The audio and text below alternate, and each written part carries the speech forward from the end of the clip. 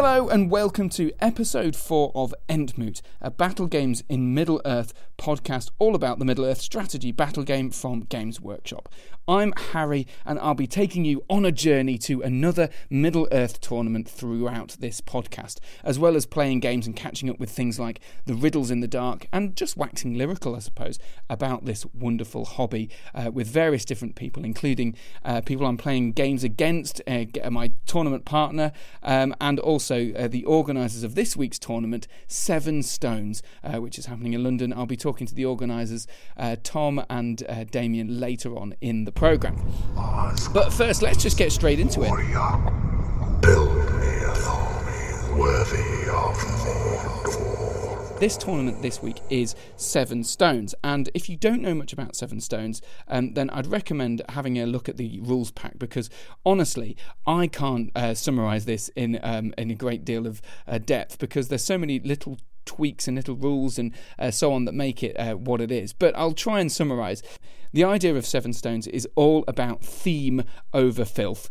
So it's a topic I've discussed a few times in the course of these 4 podcasts. But the idea of this is to reward people who take ultra-thematic armies at the expense of being competitive in a normal tournament setting. So in the past, this has meant people, taking incredibly thematic armies that, really weren't going to do well.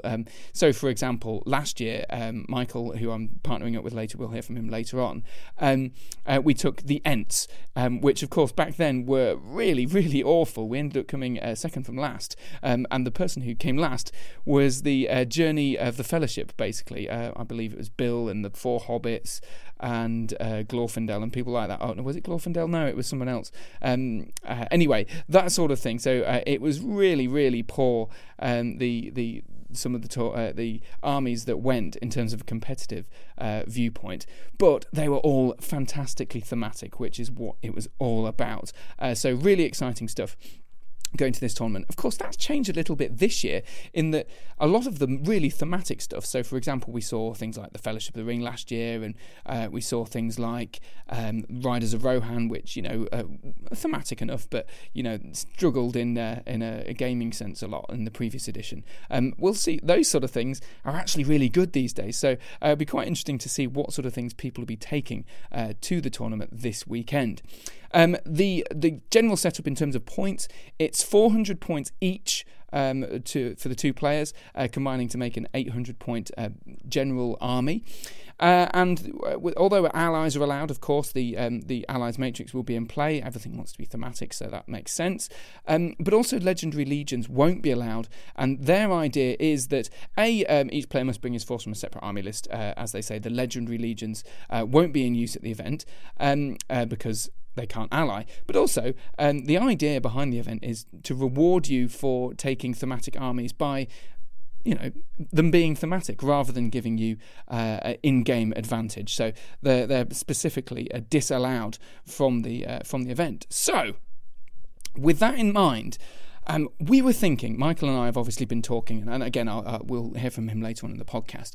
We were talking about various different forces that actively were not allowed in the sense that they're red alliances, but actually are very thematic. So because I know Damien and Tom, who are the organisers, they've said specifically they will make exceptions for thematic forces. So we were thinking of things like, for example, Grishnak and some orcs, along with Ugluk and some Uruks, which I believe it's a yellow alliance at the very least, and things like that. So we were chewing over the fat on lots of these different things, lots of ideas. I did think about a Journey of the Fellowship type thing, which included, but not limited to, people like Gildor, some elves, the Hobbits, Tom Bombadil, that sort of stuff. But the points didn't work, and I just thought that would be a really annoying army to take. So we decided in the end for something simple, and the reason we decided this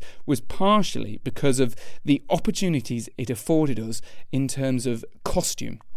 Because the event is really not just, as I say, about the games. It's about the theme and the narratives around people's armies and the reasons you do things, and the sort of extra fun mini games that we had. So, for example, last year, the Clubley brothers who went along to the tournament, they were both dressed in bird outfits. There was a big bird from Sesame Street and an eagle. They both took eagle armies. What else? There was a couple of guys, David Whittaker and Steve Keane, I think it was, who basically made their own fantasy fellowship, in which one of them was dressed as Bjorn, and he changed into a bear outfit every time Bjorn turned into a bear. So stuff like that. It had great opportunity for costumes, and although we haven't been quite as clever as that, we've certainly tried our best to do something a bit fun and at least take part in costumes, because last year we didn't. So this year we've gone with an army that allows that. So without much further ado, this is our army, or our two forces. So the first force, we haven't decided who'll be taking in charge of which one, but I'm sure we'll split them up in over the course of the weekend. So we start with the Witch King of Angmar with a horse, 2 points of might, 3 points of will, 3 points of fate, and 1 Morgul blade. Yeah, that's a good start. So exciting, but obviously you can tell already from that it's not perhaps the best Witch King you could have asked for. But let me expand on that with the next part of the list. So we're going to have another plain Ringwraith. This is a Ringwraith with a horse, 2 points of might, 3 points of will, and 2 points of fate for 100 points. Then another Ringwraith, which has a horse, 1 point of might, 3 points of will. Then another Ringwraith, which has a horse, 1 point of might, 3 points of will. See what we're getting here. Then we've got a Ringwraith with a horse, 1 point of might, 2 points of will. See where I'm going here.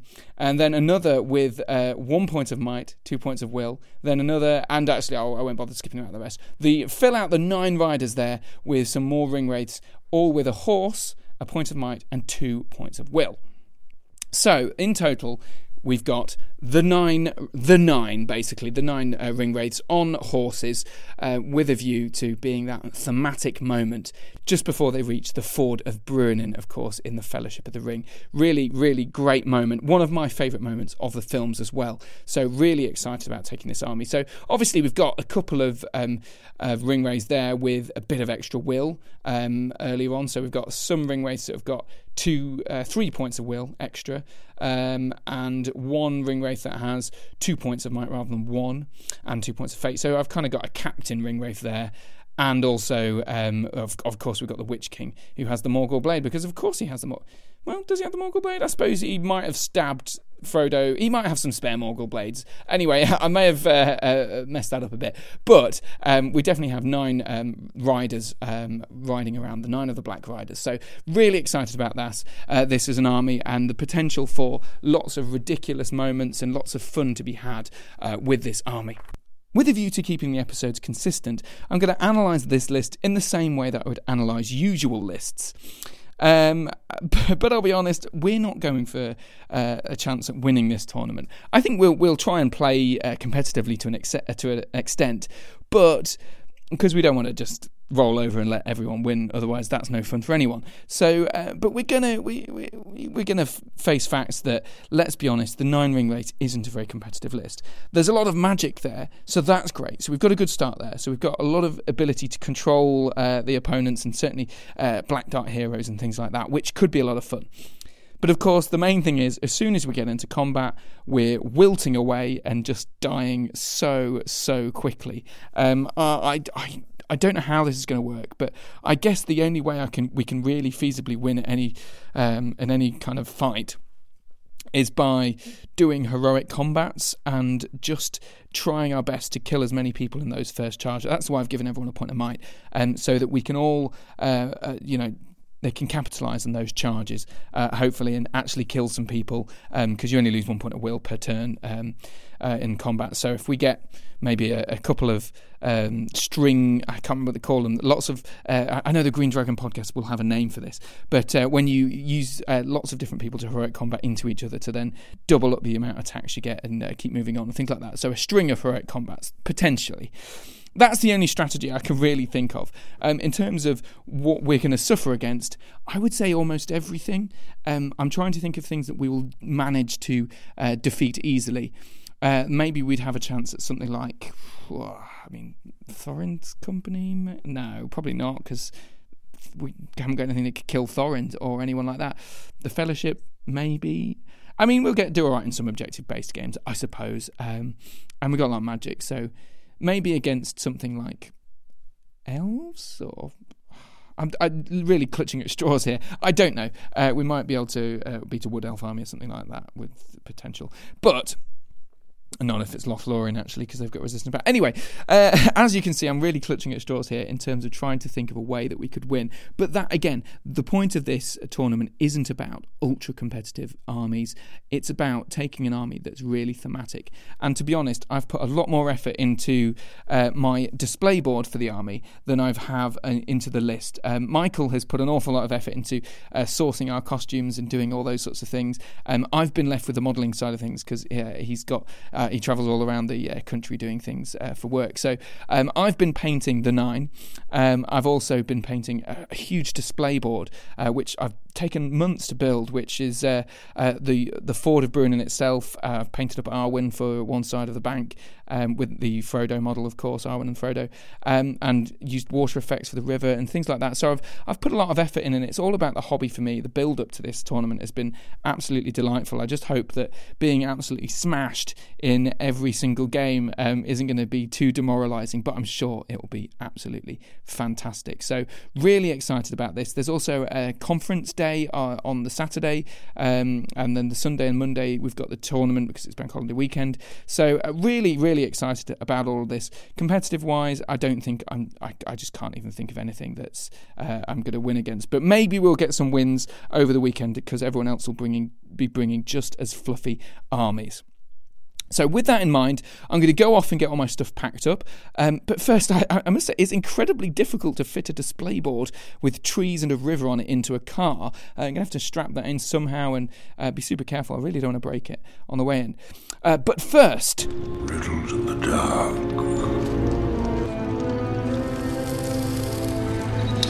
I'm precious. Yes, so this is the regular game where I play a clip from The Lord of the Rings or the Hobbit films, and you tell me who speaks next and what they say. Sounds simple? Well, perhaps not. This was last week's clip.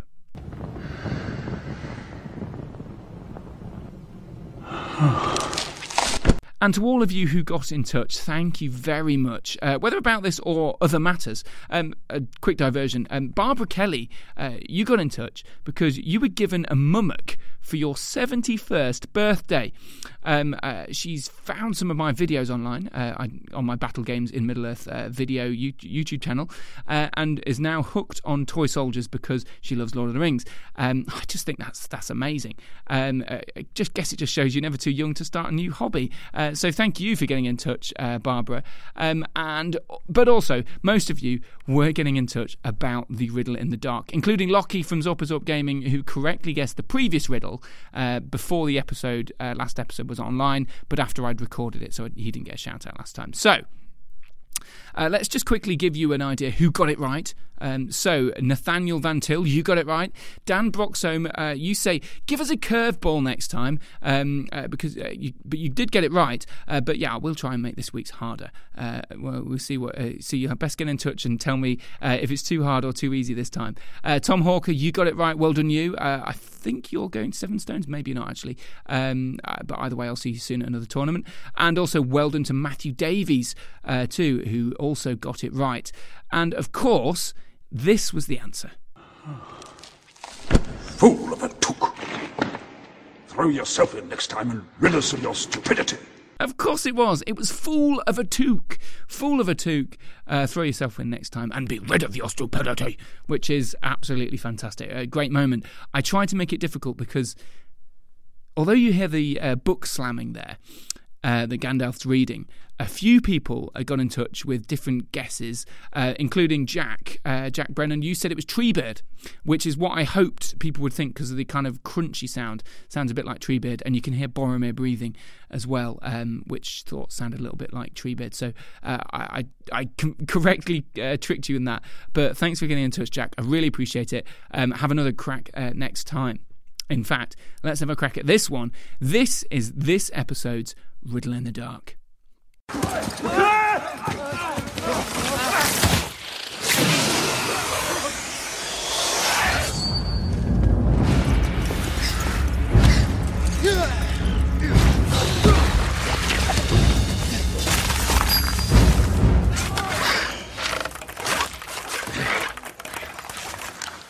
Ooh, I know it's hard the first time you hear it. Let's have one more go at it. Let's have a listen again.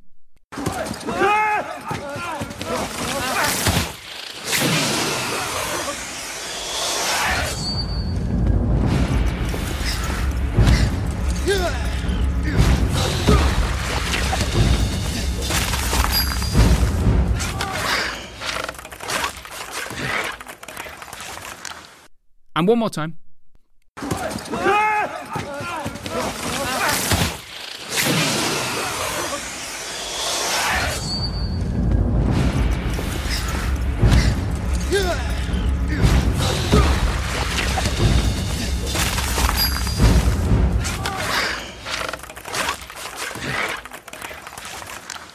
So who speaks next and what do they say? Get in touch at entmootpodcast@gmail.com. That's entmootpodcast@gmail.com. All one word, no underscores or anything like that. If you think you know the next line from the films and who says it, that's the crucial bit. Of course, we need both if you want to get it correct. But well done to everyone who got Gandalf and Fool of a Toque this time. And now, I suppose, also, while you're getting in touch on that, do send me any comments and ideas you might have for the podcast. Any feedback is always really appreciated. But now, back to the tournament and getting my board in the car before heading to London. This is going to be fun.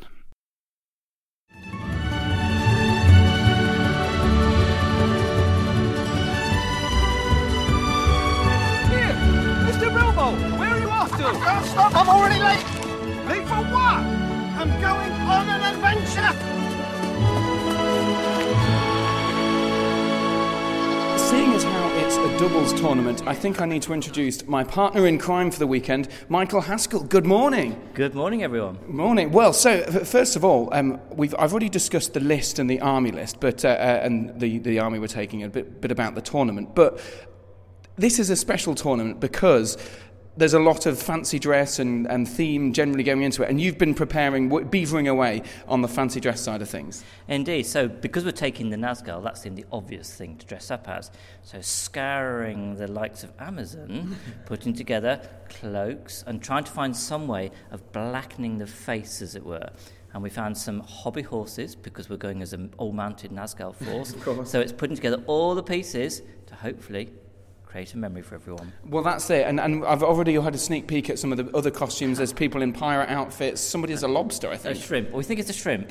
Right, okay. So there's loads of different things going on. And last year we saw things like people dressed as eagles. And so I guess that adds to the fun of this tournament. It does, yes. I mean, last year we had some chap dressed as Bjorn, and every time he changed from man to bear, he put the costume on. So, he changed his costume during the game, didn't he? And it was a very hot weekend. But it's just great, and that's what makes Seven Stones such a special tournament. That it's fun, it's fluffy, there's fancy dress, and it's just a great time. And in terms of the games, I mean, I've already spoken about the kind of the small chance we have of winning in any of these games. I've been trying to think, I've racked my brain for an army that we might come up against that might actually be possible to beat. Can you think of anything? I would have to think long and hard and probably came to the same conclusion as you, that I think it might be difficult slim for us to pull off a victory, but we'll see. We'll have a bash at it anyway. Right, so let's get rummage around in the outfits. We'll be chatting after each game with Michael, of course, and also whoever we play against. So, but first, I think we need to rummage around the bags and get this outfit on.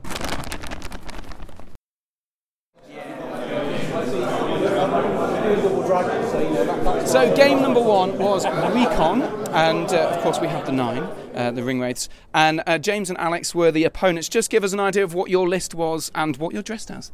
So the idea was, the list is Bjorn and Radagast and the Eagles, but we want to go something a little bit like sort of off the cuff kind of dress up, I guess. So I'm going as Winnie the Pooh, which is also a bear, and James is one of my bee friends. Your bee friend? Yes. Obviously, Beorn, well known in the background for his huge hives of bees, and even though I'm very small for a bee, I'm quite large. So that works really well. And in terms of the game, obviously, when you saw the ring wraiths, were you really frightened, or pretty sure that you were going to be victorious? I think from a gameplay perspective, I think with Recon, mobility is probably one of the biggest things. So we had the extra inch movement on you guys, and I think that was what gave us a bit of the edge in terms of mobility. I think the biggest problem that we had was the casting. It really, really kind of holds us up, especially when we've only got 1 dice to resist, although that is quite a big help as well. But, we're bears, we're eagles, what more can be said, I suppose? Absolutely. And Michael, we had a very little hope really going into this. Did you think we had a chance of winning? Well, there's always a chance. There's always the possibility that the dice gods will shine down on you kindly, but not today. No, not today. But James, in terms of the theme and so on, this tournament is a bit different. It's not ultra competitive. We're here in black gowns and you're here in bees and things like that. Are you really bothered about winning any games here, or is it all just about the fun today? I think really, like Seven Stones, it's such a different event to everything else that you see on the calendar, in that, it's so much more about having fun, coming up, dressing up, standing in the sweltering sunshine in Twickenham, dressed up in kind of thick costumes and black robes. You guys must be absolutely sweltering. Yes, we are, yeah. Ultimately, I think what's important about this, like I say, is just having a good laugh. And I think that our game was absolutely fantastic. It was just a proper good laugh, really good fun. And I've got to echo Alex's words, I was really terrified going into that game that we were just going to get black darted into the ground. We got quite lucky with a few of our resist rolls. Radagast's Master of Birds giving the resistance to magic, that was really good.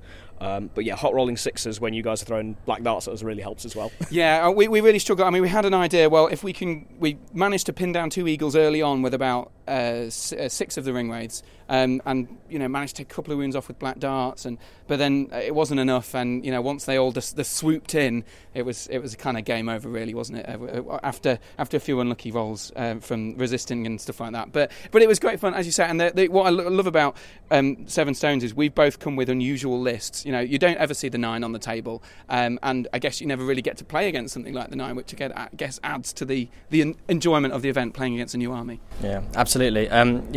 From a competitive meta level, you get generally a large model count as well, and especially something like the Eagles against the ring wraiths. It's definitely not something that you see.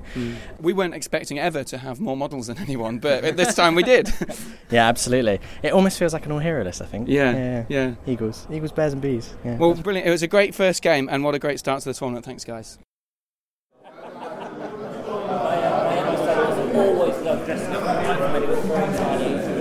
So game number 2, capture and control, and we were facing Laura and Dan with our 9 ring wraiths again, sadly. And just Laura and Dan, first, could you just explain your army and also what you've come dressed as? So we are Thorin and his company in the woods with Tariel and Legolas and some elfy folk. And you've got a beard. I do have a beard, yes. I'm Tariel. And you're Tariel. And I'm Tariel. With lovely, resplendent armour and lovely brown boots and everything. Sadly lacking the red hair, as my beautiful wig was forgotten today. That's. But tomorrow we will be in full splendour. Have no fear. Delightful. And I suppose first of all the fact that we're all dressed in black cloaks and silly outfits, is that the main selling point for Seven Stones, the theme and everything for you guys? Absolutely, because I can't play properly, so it helps to have a fun factor as well. For sure. I think for me it's a tournament where I get to take my my competitive hat off and put something a bit more fun on, and as you can see from the outfit, and sort of enjoy the hobby side of things a bit more. It's the only tournament I tend to really go to town on painting an army and building a display board for. So it's the one tournament a year that I really sort of pull all the stops out for. And when we saw Thorin's company, Michael, over the table and the Rangers, we had a plan. We thought we might have a chance here. What was our plan? So after game one, where we're getting used to what the Nazgul can do and the spells we've got available, we thought, well, we'll try and get a couple of control markers on our side and then swing around the right flank and try and home in on those squishy elves with not much armour. Except we got a little bit bogged down, and then the heroes came whooping in and rather made a bit of a mess of us. Yes, once again, it was a 0 VPs to us, and you got 12. And did you, when you saw the ring race, did you have a particular plan in mind, or was it just, let's just go for it? We had a loose plan. Yeah, we had a loose plan of... we knew that if we could either drop some of the horses so that it forced your race to play clumped together around the infantry wraiths, we knew that we would eventually be able to catch up and sort of bog you down. But other than get ring wraiths off horses, we didn't have much of a plan coming into the game at all, to the point where we even forgot to tag our home objective on turn 1. So not exactly a great start if you're thinking competitively. But also, we had a plan of making sure that Thorin and other Legolas and Tariel were kind of kept out by draining their courage, and Thorin ended up being courage 1. You didn't resist those. Was that a game plan? What was the idea behind that? So I was sort of explaining to Laura, the logic was you were rolling 5s and 6s for the 1 dice cast, so it was going to be pretty hard for us to resist, and it would be probably better to save the will to use later on to pass a really vital courage test to make sure we got the charge off. So it made sense for, rather than keeping Thorin charging every turn, we knew that we could rely on the Mirkwood Elves' high base courage and Dwalin being fearless and Tariel, who'd been untouched for up to that point. We knew that we could sort of rely on those other heroes and the base courage of the elves to sort of get us stuck in, and we could save Thorin for the big turn where we... 100% with Dan's plan. Yeah, you agreed with it. This was I heard actually that you were the brains behind the operation. I mean, yeah, he gets to take some of the credit for this one, but yeah, I like to agree with things that make sense. And it must be noticed that even with Thorin down to 1 courage, there are a couple of turns at the end where he did pass those courage tests and went steaming in. Yeah. So, I think we'll all agree that despite the Nazgul all going down, it was a great fun match with, again, lots of black darts and lots of instilling fear, or not instilling fear, draining courage, and it just... What I love about having brought the 9 is that you don't see the 9 over the table ever. Because they're this bad. But it's great that we can have a tournament where we're dressed in black cloaks and it's sweating a lot, and enjoying ourselves because it's something really thematic. Special guest appearances, didn't we? Yes. Oh yes, we did. So over the course of the game, there were some very crucial roles for Tariel, and in a spot like that, sometimes you can't rely on your own ability to roll dice. You have to call in reinforcements. So. Fanboy extraordinaire, famous Tariel fancier, Mr. Damien O'Byrne himself, came over and rolled some combats for us. Spent some might points without consulting us at all, and just, we had to go with it. He was using the model, so we couldn't say no. To be fair, he did take down a couple of ring wraiths because of it. He did take down 2 ring wraiths, in fairness. So, I mean, we can't be too upset. But it was when he just said, "Oh, I'm spending the might." Oh, okay, are we? Okay, good. But what I love about this exchange is that no other tournament I've ever been to would it even be slightly allowed that A, it would bring someone else in to roll some dice, but B, it'd be the tournament organizer who's doing it. Exactly. So it's fantastic, Seven, and a fantastic game. So thanks for talking to us and chatting about it. Yeah. Cheers. So game number 3, Fog of War against Ewan and Neil. And first of all, against our Nazgul, our 9. First of all, just give us an idea of your army list and what you brought to the tournament today. So I brought Eastlings with Amdur, and he had a captain and some just cataphracts and some guys. And some black dragons as well. Yeah, and I took Gurrit, the Witch King, and 20 Moranans. And just that the first couple of turns were quite an interesting couple of turns, Michael, because we had decided we're going to kill some heroes. We have indeed, yes. So there were the 3 objectives that we had in terms of the heroes and the things we needed to secure in terms of... So protecting and killing and capturing an objective, yeah. So we decided we'd go for the hero as being something we could get victory points on. So it was a question of working out, because of the way the terrain was, we had Weathertop right in the middle. So we had Neil and Ewan's forces coming either side of that. So we had to work out where our hero that we wanted to try and take down was, and then try and sort of go that way and just try and aim the black dart at him. But before we did that, we went for their big man. They had the Witch King as well, so we had a succession of black darts, one after the other. I mean, finally we took him down. Seven black darts in the end. And when that first happened, did it sort of go worry you, or were you thinking, great, okay, you're going for a hero that's... We weren't actually that bad with it, really, because we were like, oh, you're focusing just on the Witch King, It not could on have a been Merciful. Yeah. It could have been the captain or Gurritz, couldn't it? And ultimately, because we weren't going to get any points for this, but we realised in the first turn that you were sending some darts our way, and we were worried about losing our will, resisting and protecting ourselves. Yeah.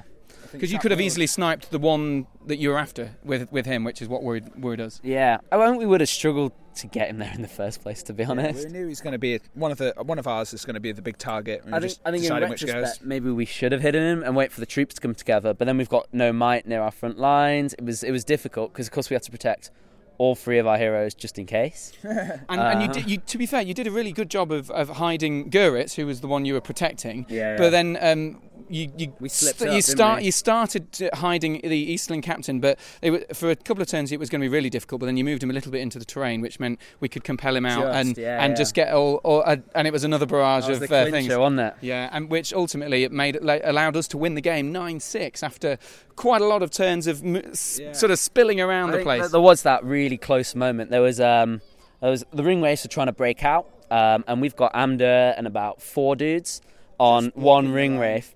We heroic combat and we just failed to wound him, even with Amder two-handed as well. Yeah. And it was really unlucky. He would have killed him, got the might back, and then the one we were going for, which was 6, which ended up being the one you guys were protecting as well. Which was that was the key moment, because we were being boxed in, as I said earlier, that Neil and you sort of got their forces either side of Weathertop. They were boxing us in, and we were able to make that one breakthrough on the left, and the dice were happy on us, sort of the dice gods were kind to us, and we just got through, and that was a key moment, I think. It was, but I mean, generally away from the kind of the nitty gritty of this actually quite tense, really interesting, and kind of really tactically interesting match. What I love about this tournament, we're in our cloaks and stuff, but the fact that this you probably have never played an army like the 9 Nazgul, because it's so rare. It's good. I really enjoyed the game.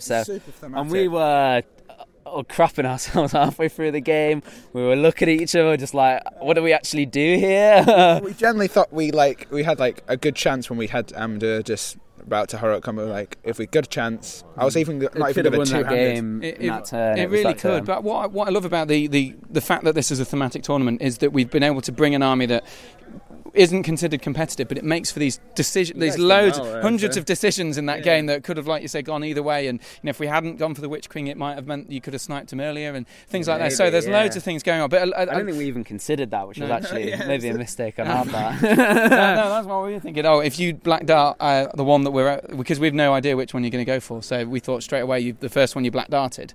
I thought, it's going to be that guy. We need to protect him, and move him back. That's what we were trying to make sure. Yeah.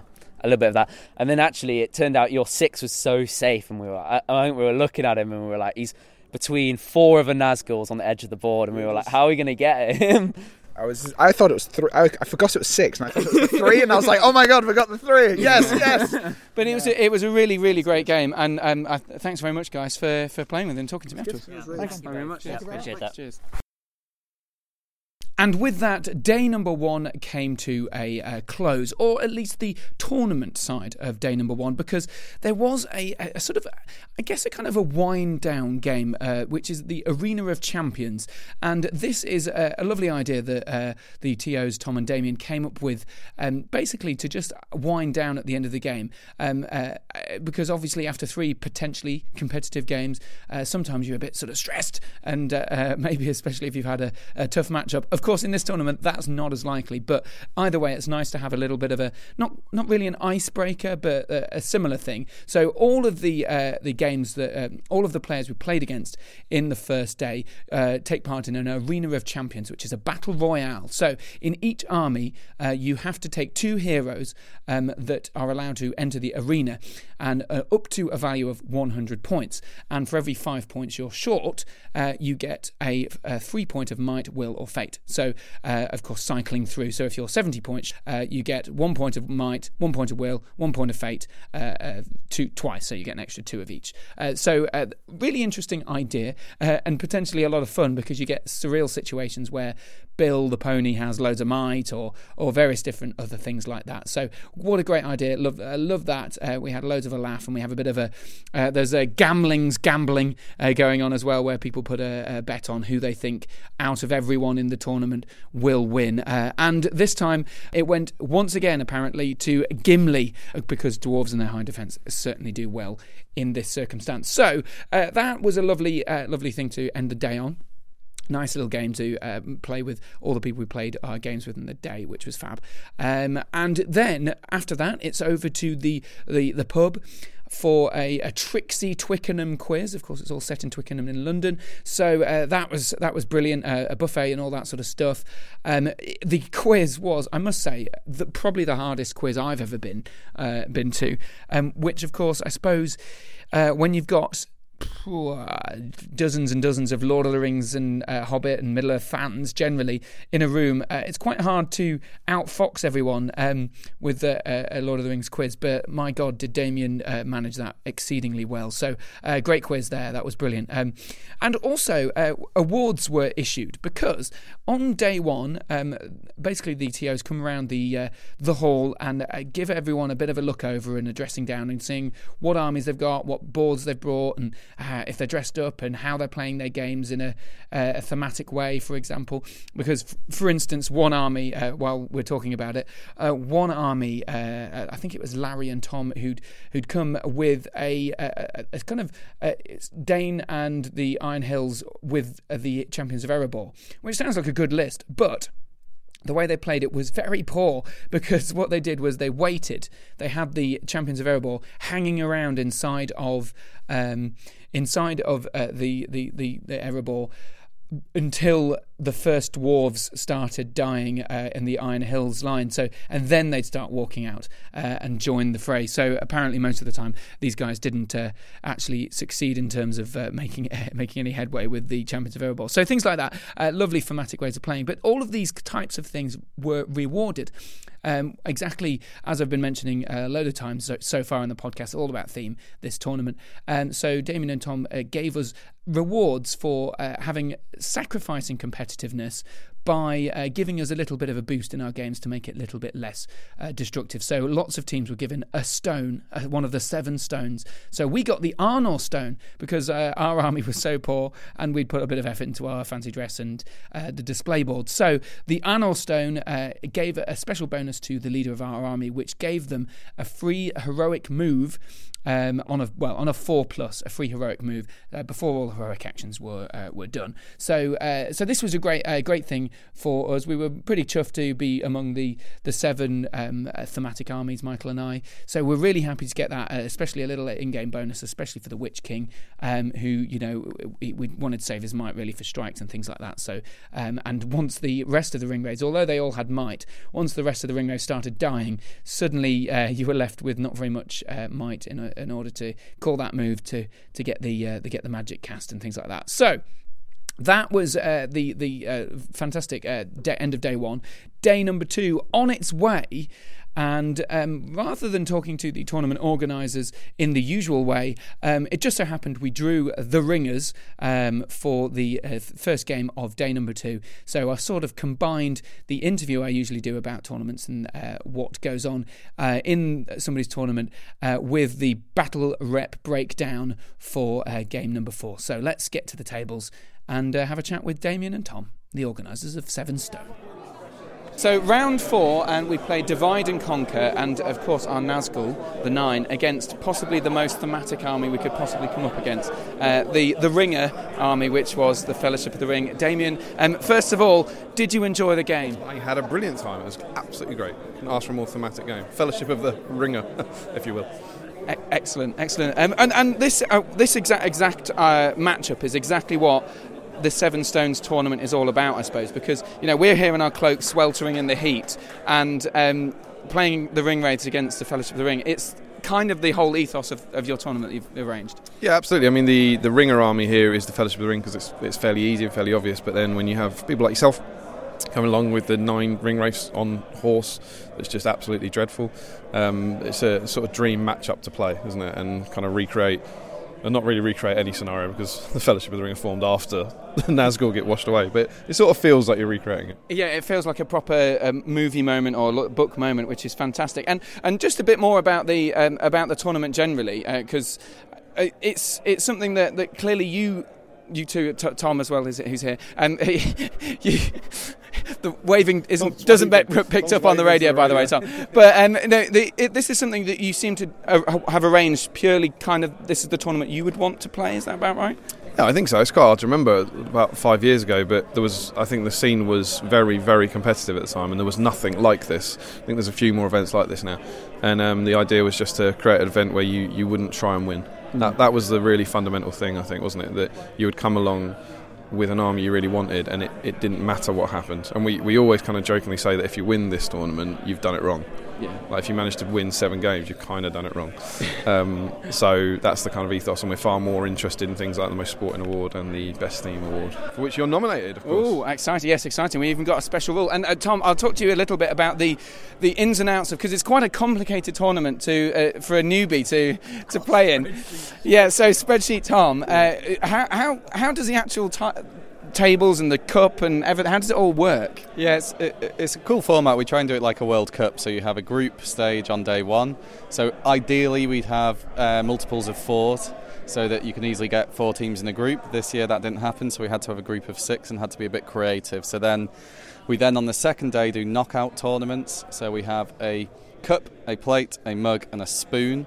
So the cup, plate and mug are all 8 teams, so they play knockout format over 3 games, quarter-final, semi-final, final, to win their part of the tournament. And then the spoon this year only has 6 teams in it, so we're doing a kind of group of 6 where you only get 3 games in, and then the tables decide like that. So it's massively complicated. I don't understand what group I'm in or how it's all worked, but what it makes for is this idea of everyone having a chance of winning something depending on the level of playing they're at. I guess that's the idea. Yeah, everyone has a chance, and everyone goes into day 2 knowing that if they win their games, they can win a prize. And we try our best to have as many prizes as possible at the event, so lots of people at the event go away thinking they've won something rather than it just being the team that steamrollers everyone. Yeah, absolutely. And go on, sorry. Sorry, the format was also designed to further the ethos of the tournament, because the idea was if you took a really competitive army and you got drawn in the same group as someone else with a really competitive army, only one of you could win. So it's that sort of thing that you might not get out. And then the knockout thing was that you couldn't come back. We didn't want that. You know that idea sometimes at tournaments, if you have 7 games, you win 6, lose 1, but you average out. We wanted it more to be that you couldn't make that mistake. So there were two ways there that we were trying to, again, convince people that even if you try and win this, it's going to be really hard because of the nature of the tournament. And in terms of, we mentioned that we're in the cloaks and the thematic army, the crap army that we've brought. Other people around the room, there's someone dressed as a lobster over there. It's a shrimp. Okay, apologies. He's dressed as a shrimp. And we've got a pirate somewhere, and we've got people dressed as bears and Winnie the Pooh and bears and bees and things like that. And a Balrog and a Watcher in the Waterway who's taking tentacles off every time he gets a wound, which is fantastic. And that is rewarded specifically in Game 2 with a bonus as well. On day 2, yeah. So potentially not just dressing like an idiot, but if you get into the spirit of it, as you have, then we pick the 7 teams that we think have most entered into the spirit of the event, and that can mean the type of army they picked, the army list. Some of the guys, Sam and James, have got like wanted posters for Thorin because they're doing Azog and Bolg, and they've pinned them up around the venue. Like, that's awesome. Display boards, conversions, anything like that, the whole package. And you guys have done it. You've taken a suboptimal army, you've got a display board, and you're dressed like ring race. That's what we want to do, and so it's not just just wearing fancy dress won't get you the bonus, but most people tend to wear a fancy dress theme towards their army now. And we get like a little we've got this free heroic move thing on the second. We're in that game that we just played. We got I think 5 in a row on this 4+. You get a free heroic move, and I guess that's just the idea of that. You're getting some kind of bonus because we did lose really badly most games yesterday. So it's nice to have like little extra. Yeah, and we don't really care who wins, so we don't really mind if we're imbalancing stuff. And we kind of, whenever we're making a referee decision, it's always just whatever feels best. And some teams may have even not the right number of points here, or their army's illegal in some way, but because it's themey, we allow it. So we try to be different to other tournaments like that. It's definitely not competitive. Definitely not. And this last game that we just played, Michael, against Damien in the Fellowship, I mean, it showed that we just had fun with it rather than trying to do anything desperate, chanting Morgul Blade to kill Aragorn and things like that. It's great fun. Yeah, I mean, there was the scenario that had the objectives and so on, but we just sat down with Damien at the beginning of the game and just said, let's do something a little bit different because of the theme, because of the two armies involved coming together. And it was also great in terms of finding new rules, remembering rules that you'd sort of forgotten about, as it were. So Damien came up with the protection of the Valar that Gandalf calls. Never cast it. Sorry? I've never cast it before. Yeah, exactly. And it just meant that our Nazgûl couldn't do their spells, as it were. Yeah. So that sort of limited a little bit. But it was just a lovely themey way at the end. We had the hobbits going out, the Nazgûl, the few that were left by that point in time, having a go until finally we got to the denouement with Frodo against the Witch King. Frodo down to one wound, no fate, no might. The Witch King with one will left, all down to that one combat. And the Witch King managed to win and fell Frodo just as he popped into thin air, and it just made it. What a way to end the game. And Damien and Tom, thanks for a fantastic tournament, and best of luck with the ringers and organising all the prizes. Thank you very much. Thank you.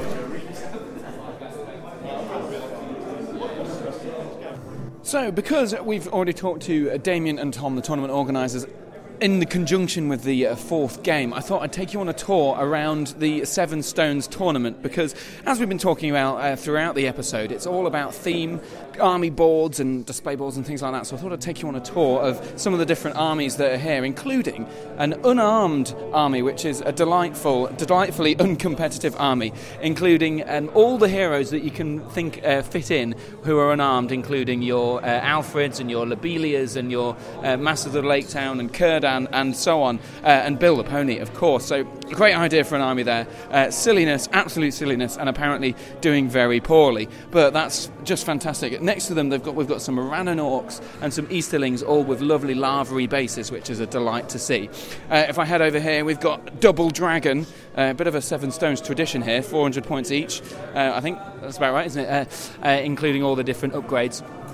Beautifully painted Double Dragon here. We've got a lovely turquoisey blue one flying over some ruins, and a red one with some dead elves on the base. Absolutely glorious. And the objective markers they've made are absolutely fantastic as well. There's 7 Palantir sized objects with little shields to denote which stones they are. So we've got one with the Minas Tirith and one with an Uruk-hai shield as well. Beautifully crafted little Palantirs on little pedestals as well. Fantastic stuff. And the dragons themselves are absolutely beautiful as well. Head over this way and we've got the champions of Erebor storming out of Erebor alongside Dane and everyone. Glorious looking stuff. And if I move to the next table along, what have we got? We've got the Watcher in the Water, the Balrog, and the Cave Troll, of course. All the monster gribblies from Moria as well, beautifully done with some nice candles and a little mock-up of Balin's tomb as well, just to make it extra super-duper thematic, which we love. And that, as I say, that's what it's all about here. What else have we got over here? We've got some Riders of Rohan and an army of Dragon Knights. That's brilliant to see something a little unusual like Dragon Knights over the top.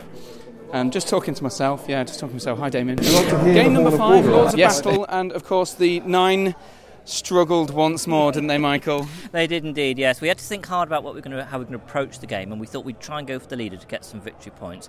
But in doing so, we just got too close to the ranks of our enemy, so they were able to drag us in, and then it was a bit of a hard-fought contest after that, and we came out the wrong end. We certainly did, yeah. And I suppose it's a 3 foot by 4 foot board, so and 3 foot across, which means that we didn't have a lot of chance. But first, Nick and Sean, you brought a lovely thematic army, which has got far too many heroes for a usual competitive list. So just explain what list you've got there, Sean. So we are running a Last Alliance force. We have Gil-galad and Elrond leading 3 Kingsguard. 4 Kingsguard. And then we've got Elendil, Isildur, and a captain of Numenor leading 3 Numenorians. And none of these have got horses as well, which is, of course, sacrificing some competitivity. No horses, no shields. Because I didn't see them in the film, did you? No, that is true. And of course, a lovely paint job as well. And, in most sort of normal tournaments, that would be a real struggle. But in Seven Stones, where everyone's got ridiculous lists, how's it fared? It's been interesting. The first 2 games where numbers were really important, we played 30-plus models in both of them. Our first game was a mirror match where Elendil decided the heroic defence and got killed by Gilgalad spear supporting and rolling 2 6s. Nice. And but generally, what do you think about this sort of the idea of this tournament, the theme, and so on? That you're bringing the lists that maybe aren't competitive usually. I mean, I think it's brilliant, right? Because it's quite nice to go to a tournament. You see so many armies you'd never ever get the chance to play against otherwise normally, and just the atmosphere is wonderful. It's so nice and relaxed. You don't feel penalised by taking something like 2 dragons or 4 heroes who have no business in being in an 800-point list. Yeah. So I think it's probably my favourite event so far of the year. So. And in terms of how this game played out, as Michael mentioned, we decided to Black Dark Gilgalad, but you quite cleverly did call a heroic resolve, which again is something you don't really see in games because it's not usually the most common choice, but it really worked out for you actually. Yeah, that game relied on us rolling 2 dice rolls to win it. The first one we failed it, which was deciding that Gilgalad was the leader instead of Elendil with his fortified spirit, and the second was when we marched up, you were just within 6 of enough troops that the heroic move we won. Yes, and I think there's a particular combat, Michael, where we kind of put a lot of resources into it. I think we spent 2 will to try and compel a Kingsguard away, which failed. Another 2 will to compel the Kingsguard away, which we did succeed. And then the Ring Wraith, 3 Ring Wraiths, including the Witch King, one of which combated and one of which striked. And they all lost 3 will, of course, and we fluffed it. We did indeed, yes. We were facing the captain who decided to shield. On his 4 Wisely. dice, he rolled that 6, and there we were thinking, ooh, we've got 3 Nazgûl. They've all charged in. 6 dice. 6 dice. Surely. And we had a might point. 2 might. 2 might. On one. 2 might on the Witch King, 1 might on the other guy. Yeah, and surely we must be able to get a 5 or a 6. And we rolled them as 2, and then another 2, and then another 2, and... It was 4 highest, or was it 3 highest, I think, wasn't it? It was not good, not good. Creaky moment. A creaky moment, and I suppose these sort of moments are they're in every game, whether it's competitive or not. But actually, these sort of tournaments, I suppose, it doesn't really matter. You know, we bought the 9. We knew we were going to lose that. Like you can go, I'm moaning about losing this combat, but we kind of knew we were going to lose the game anyway, so it didn't really matter. Well, we were in the same boat. We thought, we're probably going to lose if they try and run away from us with stuff. We need to just march forwards, and the 2 elven heroes just resolve, and then the following turn, the next one resolves as the other one runs up to try and catch up with the rest of the army, and just hope to God we can get Elendil in, where his 3 heroic combats can start chewing through your guys. Yeah, and it's worth noting that there was a big Osgiliath terrain, lovely board of Osgiliath terrain as well, which would have blocked line of sight and made it awkward for us to move around and things like that. But a great game, guys, and a lovely army. And like we say, it's great that you've fit all these 4 massive heroes into a list that, like you say, they probably don't really deserve to be in. No, absolutely not. And to be honest, hopefully we're planning on coming back next year as well. It was a fantastic day today, fantastic game against the pair of you. And all I want to say is for next year, for our list, watch this space. So with that, we come to the final game of the tournament, and with Michael sneaking off to tidy up some of the terrain because he'd been an absolute champion and brought most, I think, by about 75% of the wonderful, wonderful terrain to the tournament. So thank you very much to Michael, to you for not just being my partner for the weekend, but also for providing most of the fantastic terrain for that. So Michael departed during the end of the last game so that we could all get off in time to start packing things up. But that left me to have a chat about the final game. Still wearing my robes, I must add, still sweating buckets, to have a chat with Tom and Vincent about our final game. It was Thrain was the leader. We asked for permission just to swap the heroic tiers around from Thrain being Valor to Legend so that he could take control. Because he was a king. Because he was the king of the dwarves at the time. And then it was 10 Grimhammers, a Grimhammer captain leading 9 Grimhammers, Dane and 8 Iron Hills on foot. Dane was on foot, I mean. And then there was a Iron Hills captain with 7 Iron Hills. And when you saw the Nazgûl on the other side of the table, what sort of ideas did you have? Did you have any sort of plan of action? No idea.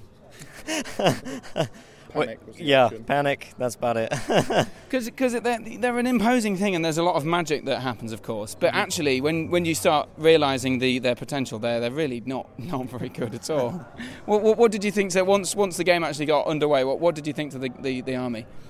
I think the army, it's great fun, but the option of chasing you around, which we started doing, very quickly became, no, we can't do that anymore, so let's just stand on 5 objectives and let you come to us. Yeah. Which sounds boring, but it was all we could do, because we weren't going to catch you around the board, so there was just no point in chasing you. I have to say, the whole the first couple of turns with the change of the hero status, we didn't ask about this. We didn't look at an army list. We just assumed that Dane was going to be the head, and we were aiming to get that 1 point by black darting him extensively.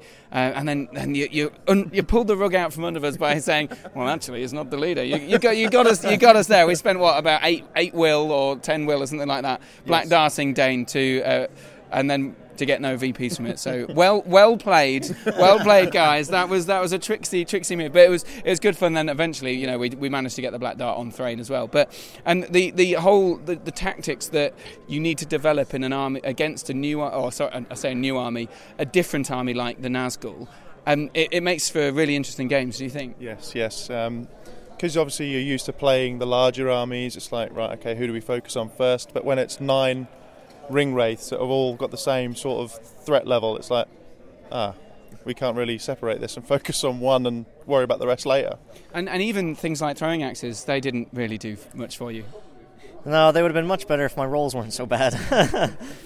But I guess it was a fun matchup, and you took the win. It was a 12-4 win in the end because of the extra 2 objectives that provided an extra few points. But it was just such an interesting match because there was this whole thing of ring raids kiting around, and then they did lots of heroic combats. And actually, Michael and I's strategy that we'd come up with at the start of the tournament finally worked because we did the heroic combats to save the will, and actually ended up almost breaking how many model strong army? 30-something model? 39 dwarves. So we got something like 18, I think, in the end, which was really well done for... That's 2 guys per ring wraith. But either way, have you enjoyed the tournament as an experience? It's been an absolutely fantastic weekend. I'm definitely going to try and come again, and I'd recommend it to anyone. Yeah, and is this your first one? This is my first one, and only my seventh game ever.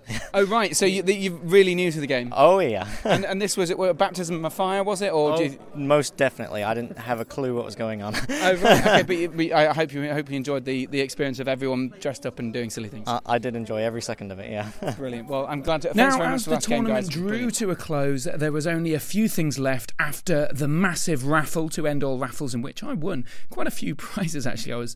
I always put a big old chunk of cash in to help support the guys who organise tournaments. So I managed to come away with way more in terms of the monetary value of said prizes than I put in, which is absolutely fantastic. So awesome stuff. I love the raffles. I get a real kick out of it, and I got a Hobbit movie guide which I've not got before. So that was really good, and a few toy soldiers as well, including a brand new Hobbit hole which hasn't even been released yet. So that was exciting. They'd picked up from Warhammer Fest. So I'll be building that and putting some pictures up on the Facebook page very soon, I assume.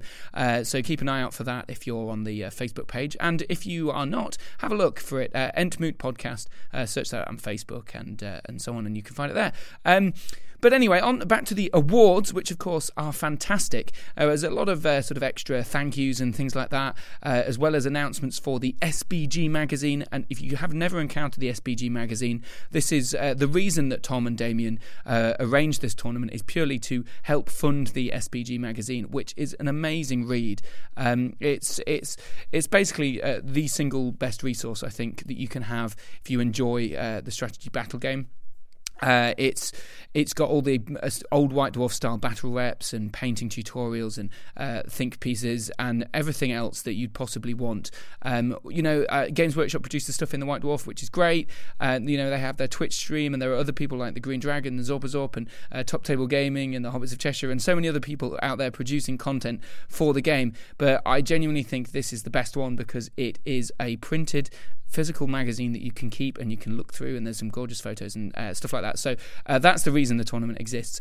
So I'm getting a little diverted again, but that's the reason the raffle's there and the tournament is there. So I'm really happy to support them. So do go and find the SPG magazine. Just search for it in the Great British Hobbit League Facebook page, and you'll be able to find someone if you want to grab a few copies of those, no matter where you are in the world. So I'd highly recommend that. But on to the talks afterwards about those the magazine and about the various other things that they've got planned, including another magazine, the Aldecon this year, which is going to be very exciting. But I just thought I'd share you with these sounds because it just shows the variety of excitement and emotions that goes on at the end of Seven Stones, like this.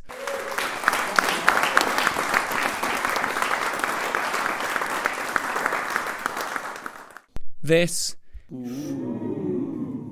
This. Yay! And this. These wonderful sounds of the end of a tournament. But with that, it's only right to declare some people winners. So, the Best Costume Award went to, we mentioned them earlier, the Balrog and the Watcher in the Water. Fantastic costumes. The Balrog had a face that was made out of card in a kind of origami style face, as well as a big old orange rope, which was the whip and things like that. And this was Steve Keane and Tom Pickard, by the way. And the Watcher in the Water, as I mentioned earlier, he had a leotard, a kind of green leotard with green tentacles and a knitted woolen kind of hat, which was like had tentacles dangling from it as well. And as I mentioned earlier, he took off a tentacle every time someone wounded the Watcher, which was it was fantastic. Not only was it a great effort and must have been incredibly uncomfortable to wear for the entire weekend, but there was extra theme and thought which went into it. So well-deserved costume award there. In terms of other things that were happening, in terms of the actual gaming side of things, there was actually a winner. Someone was crowned winner. A big shout out to Scott and Harry Johnson, though, who came second narrowly in the knockout draw. If you don't know, that's a father and son duo, Scott and Harry, who I think I interviewed Scott in one of the previous podcasts. He comes down with his son to loads of different events, and they're a great pair, and it's great to see. I think Scott will be first to admit that it's Harry lifting him to the higher echelons of the tournament these days. Harry is coming on. He's been around for a couple of years now in the scene, still very young, but a very capable player. So well done to both of you who came second in the tournament, but also well done to Will Champion and Edward Ball, who managed to storm to victory at the top with a fantastic force of Dragon Knights. I mentioned them in the tour around earlier. Dragon Knights and I think there was Camul and an Easterling War Priest on a horse, and a Cataphract with a drum and a horn, I think it was. So really interesting mix of stuff there, but also something completely different and that you might not see usually, which was lovely to see on the tabletops. And Ed and Will are a fearsome duo in terms of gameplay, both of them regularly coming at the tops of tournaments. In fact, we heard from Ed Ball in the second or third episode, I forget which one now, the second episode. He won that one and became the UK SBG Masters champion, going off to Aldecon. So Ed takes another victory to him in the league. But the main award and I can't really forget myself, because why not? Michael and I managed to secure the most honourable team prize, which still came over with these lovely Palantir trophies, which are absolutely fantastic. They're perfectly black glass orbs of things with the carvings in them saying most honourable team at Seven Stones. And we were actually really incredibly shocked by this. I think some people said, oh, of course you did, you bought the ring raids and all this sort of stuff, but actually someone came to us afterwards saying, getting most honourable votes or favourite game votes or whatever you want to call them with the ring raids, they thought, oh, that must be really difficult because ring raids are a frustrating army to play against. But to be fair, Michael and I, we just had a great time with it, and we weren't playing to win or anything, so it means a lot that people enjoyed the games we assume against us. So because we enjoyed absolutely everyone, so we managed to come away with one of the prizes as well, which I thought I'd have to mention. Really, I can't interview myself about it, but I give us a plug anyway. But then finally, the actual winners of the tournament, well deserved. This was taking into account theme, the effort put in, and the community involvement in games and the painting and everything else. These guys did an amazing job, and I mentioned them earlier. I spoke to Barney earlier. This was the pirate duo themselves. This was Dan Huckvale and Barney Menzies, and I did manage to catch them just briefly at the end of the tournament, but the card on the microphone became full after a while, so this does end in an unusual way. But here we go. Let's have a quick chat with the winners of the Seven Stones. After a wonderful lengthy award ceremony, including raffles and prizes for the best costumers and the best, most honourable people, which is apparently me and Michael, which is fantastic. Not surprising. But the actual winners of the event, which takes into account painting and theme and costumes and your conduct in games. It's Dan. Stupidity. Dan and Barney. If you haven't seen these pictures, then please do look at the GBHL Facebook page, where there are oodles of pictures of your various different pirates. That every single one is painted and converted, and then you had everything else. Just to explain a little bit about what you undertook and how long it took as well. So the army that we ended up playing was sort of, the idea was that we were doing the scene where the three hunters and the army of the dead get the pirate ships and kill all the corsairs, except rather than killing all the corsairs, they just got into costume and sort of stole a pirate ship, convinced them that they were in charge. So yeah, we just had a lot of fun messing about with that idea, get skeletons in outfits and Aragorn dressed as a pirate and things like that. So it's been a lot of fun. Then we built a ship, and Dan's done some insane converting on a cave troll to make it look short and stubby, and yeah, it's just been nonsense really. I think I've spent about a month and a half doing bits. It's been great. And the painting is absolutely outstanding. Is that a combined effort from both of you? The majority is, but I mean, Barney has done most of the work for it. I can't say I've done a lot for it. I've done my bits where I can. So you have dressed as a shrimp for the entire event, so that's... And you wore a sort of blouse which made you look a little Austin Powersy, a little piratey. It was a collection of ladies' clothes. It's not being around the bush and carried a treasure chest around all day, so that was it was good fun though. And you heard across the room various shouts of "Release the Kraken" and things about guys with Frodo shields being killed and Frodo's raining down upon people. Oh yeah, people getting treasure from our treasure chest, lots of chocolate coins given out, lots of Frodos given out for bounties and things like that, so that was really good fun. And obviously this event, I mean, throughout the podcast we've been talking about, with various different people, about the theme and armies, and I guess most of us, you guys are frequent the top tables and the competitive scenes as well. Is it nice to let your hair down or get into something silly to play these kinds of things? I mean, it's a chance to... But let your hair down and just play with the toy soldiers you want to play with. Like, and don't care about it.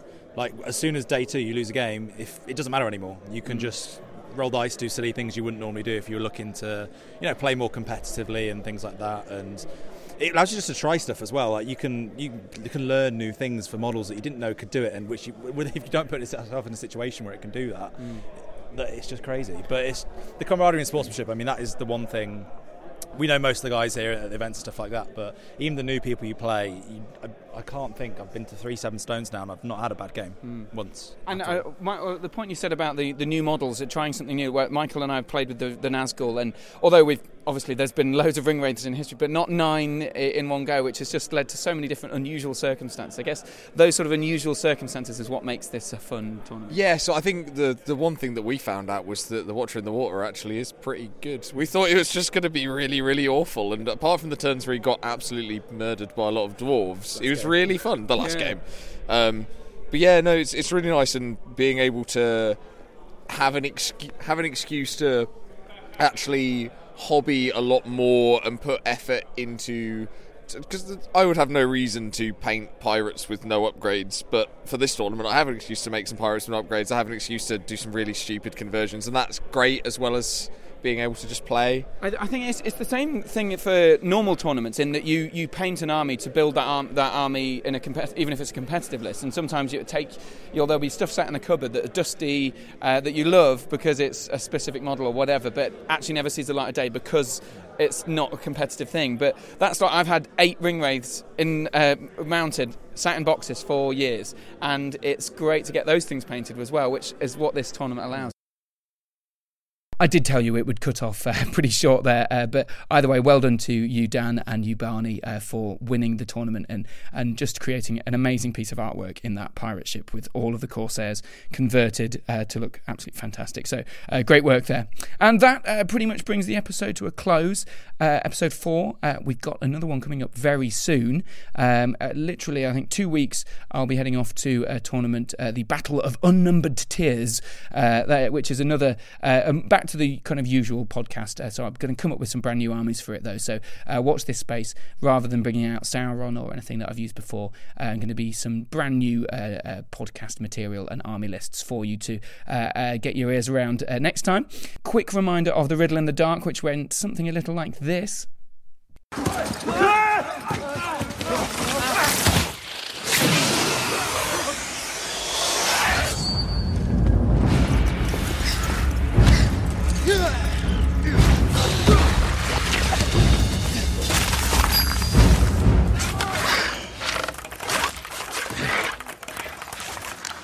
If you think you know who talks next in that clip and what they say, get in touch. Entmootpodcast@gmail.com is the only way to get in touch with me, really. Do like me on Facebook and send me messages and things like that. Just search for Entmoot Podcast as well. And that pretty much brings the episode to a close. Thanks to Tom and Damien for organising such a fantastic tournament. But in the meantime, thank you very much for listening, and may your dice ever roll 6s. Boo-rah-rah.